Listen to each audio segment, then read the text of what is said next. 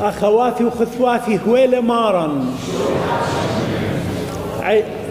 عيد ميلاد ربنا ومخلصنا يسوع المسيح مبارك للجميع. Merry Christmas everyone. إدوخو هاو بريخا. قبل 62 عام في سنة 1961 وعد الرئيس الأمريكي جون كينيدي العالم كله بأن الولايات المتحدة سترسل أول إنسان إلى القمر. كان خبر عظيم، وبالفعل بعد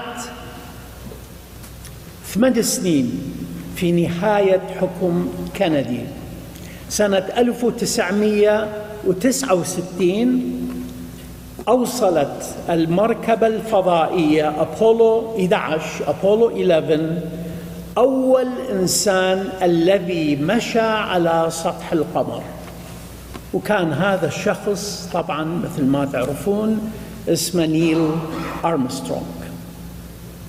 بالفعل هذا الحدث كان شيء عالمي وتاريخي وإنساني وعظيم، ولحد الآن أكو ناس خصوصاً الناس اللي عندهم conspiracy theory عقلهم يتماشى مع هذا الأسلوب ما يصدقون بأنه أي شخص وصل إلى القمر ومشى على سطحه. زين، بس اليوم بالإنجيل المقدس مار لوقا الإنجيلي يخبرنا بحدث أكثر عظمة من هذا الشيء.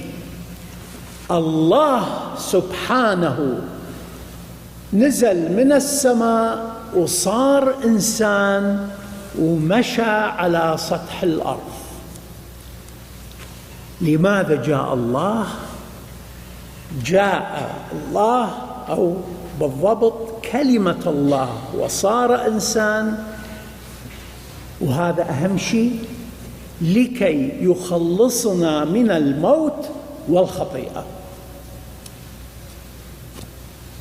أعيد هذه العبارة المهمة. ليش جاء الله صار إنسان؟ لكي يخلصنا من الموت والخطيئة. ويمكن إذا ما كان سبب هذا الخلاص يمكن الله ما كان يجي، ما نعرف هذا إرادته وقدره ومعرفته، بس هذا هو أكبر سبب ليش إجا الله، حتى أيضا يعطينا الرجاء والسعادة والحياة الأبدية. وشيء آخر جدا مهم هو مثال الحياة.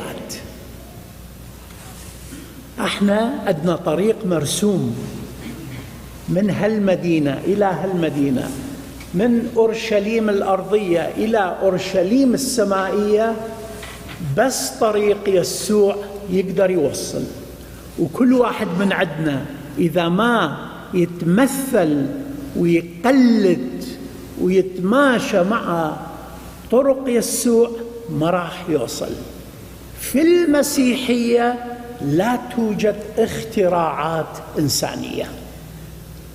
هذا شيء جدا مهم، خصوصا بهذا العالم اليوم اللي نعيش به، هذا المجتمع الضار اللي يوميا يطلع لنا دعاية وأسلوب والظلم.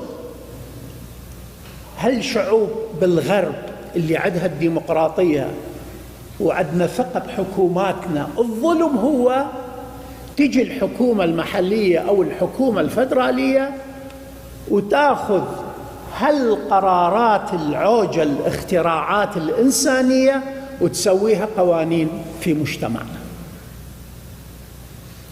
وهذه القوانين تأثر على إيمان الناس. يا ناس اللي هم بسطاء، الناس اللي هم بعيدين عن الكنيسة الأم اللي تحضنهم كل يوم، كل أحد، كل أعياد، تحضنهم وتعلمهم، ومثل الأماية اللي تخاف على أولادها تخليهم يمشون في الطريق الصحيح.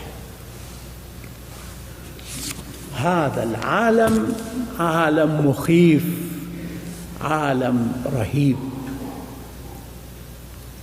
اليوم الرب يسوع ما يريد منا أي شيء سوى محبتنا له. شوفوا خريطة الخلاص كلها منطيها لنا جدا بسيطة. على الواه أقدر اليوم شيء اللي في فكري أعبره لكم، اللي هو واجبنا في الكرازة. وما يريد منا سوى محبتنا إله، لأنه من خلال محبتك ومحبتك ومحبتي ليسوع راح نقدر ندخل في حياة يسوع وندخل في إرادة يسوع. يعني شنو إرادة يسوع؟ يعني أنا بعد ما راح، إذا حقا أحب يسوع ما راح أقدر أرتاح بأي قرار أسويه إذا مو هو من إرادة يسوع. وماكو إنسان مؤمن ما يعرف إرادة يسوع شنو. معنى الإيمان هو أنت تقدر تقرأ عقل الله، تقدر تفهم الله شو يريد منك، حتى مو بعقلك، ضميرك راح يقول لك، لأنه الضمير يجي من الله نفسه، على نفس الموجة يشتغلون اثنيناتهم. احنا نخطأ لما ننكر حق ضميرنا في حياتنا. هذا هو السبب الخطيئة في هذا العالم. ونتعلم لما تدخل في إرادة الله في حياة الله راح نتعلم أن نعيش كأخوة وأخوات بطريقة محبتنا للآخرين، ونقدر نمارس تعاليم يسوع التي هي باختصار أقولها لكم. أولاً هو التواضع الذي هو صلب المحبة. نعم، التواضع هو صلب قلب المحبة. والشيء الثاني اللي هو أكبر بعد من التواضع هو الرحمة للآخرين. والرحمة هي جوهر الله. التواضع والرحمة هي بهذه الطريقة نتخلص من ظلام خطايانا وندخل سعادة الله بدون أي اختراعات إنسانية. حتى أجي أختم كراستي لكم، الاختراعات الإنسانية دا نشوفها بحياتنا هواية،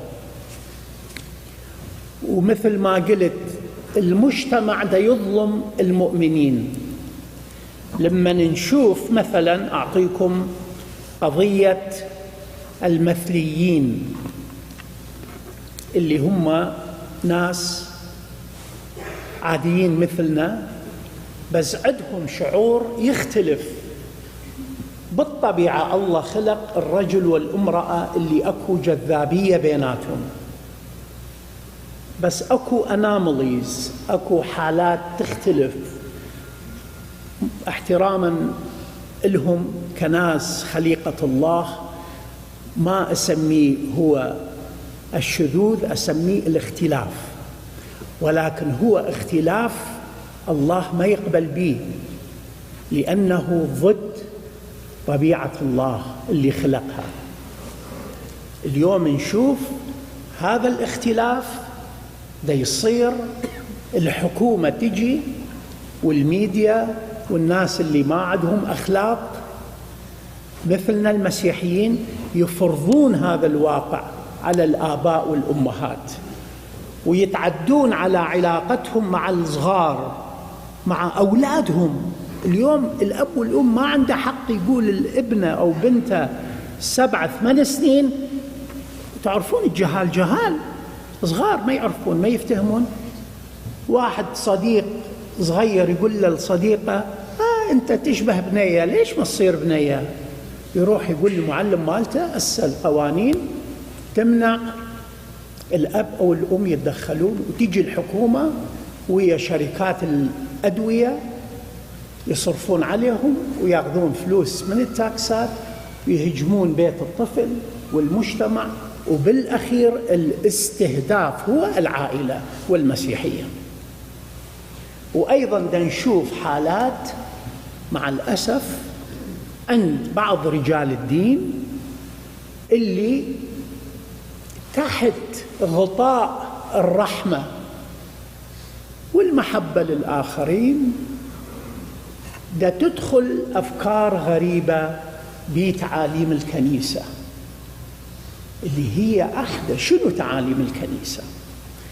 يسوع إجا من أجلنا احنا الخطاة، وماكو واحد بينا بلا خطيئة، هذا شيء ثابت ما نختلف عليه. واللي يختلف يقول أنا بلا خطيئة، كلنا نعرف هذا أصلا مدى يعرف يفكر شلون بلا خطيئة.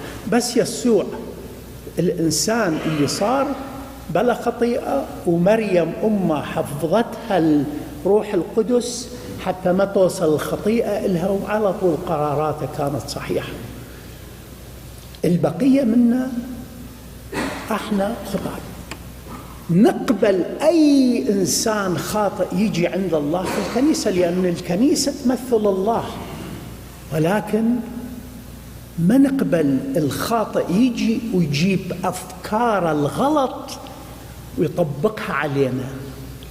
العائلة الكابل هم إما الزوج والزوجة أو الأم والابن، الابن والأب، الأخت والأخت، الأخ والأخ، هكذا.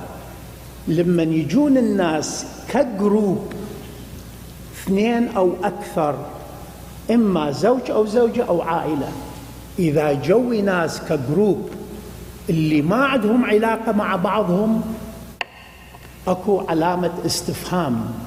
ما نقدر نقبل كابل إذا ما هم زوج وزوجة، رجل وامرأة. المثليين نقبلهم كاندفيدوالز، مو مثل ما هم يردون، والمجتمع الخاطئ وهذول اللي يسوون قوانين علينا ويظلمونا ويأخذون فلوس التاكسات مالتنا ويصرفوهم على الأبورشن وعلى الجندر تشينج وعلى كل شيء خطيئة، كل شيء جاي بيه من زدوم وعامورة يطبقوه علينا. هذا الشيء خطية. احنا نتمثل ونقتدي بمثال يسوع، وطوبى للإنسان اللي يبقى على هذا المثل على هذه الطريقة. ونصلي لجميعهم ونثبت بإيماننا بمحبة وتواضع، ونصلي أن الكنيسة تستمر. وأأكد لكم إخوتي وخواتي، أأكد لكم الله إذا أنت مرة واحدة بحياتك تقرر تثبت وياه، هو راح يظل إلى الأبد وياك. أبد لا تشكون بعلاقتكم ويا الله. الله يحبكم، وهذه كنيسته. احنا كلنا نروح ونجي، أو نجي ونروح، هو ثابت فينا. وطوبى للناس اللي يثبتون همهم مع الله. عيد ميلاد مبارك لكم ولعوائلكم ولكنيستنا ولكل المسيحيين، خصوصا بالأماكن المظلمة. بالشرق أكو الحروب، وبالغرب أكو الحروب الروحية والنفسية. الله ينجينا ويخلصنا، آمين.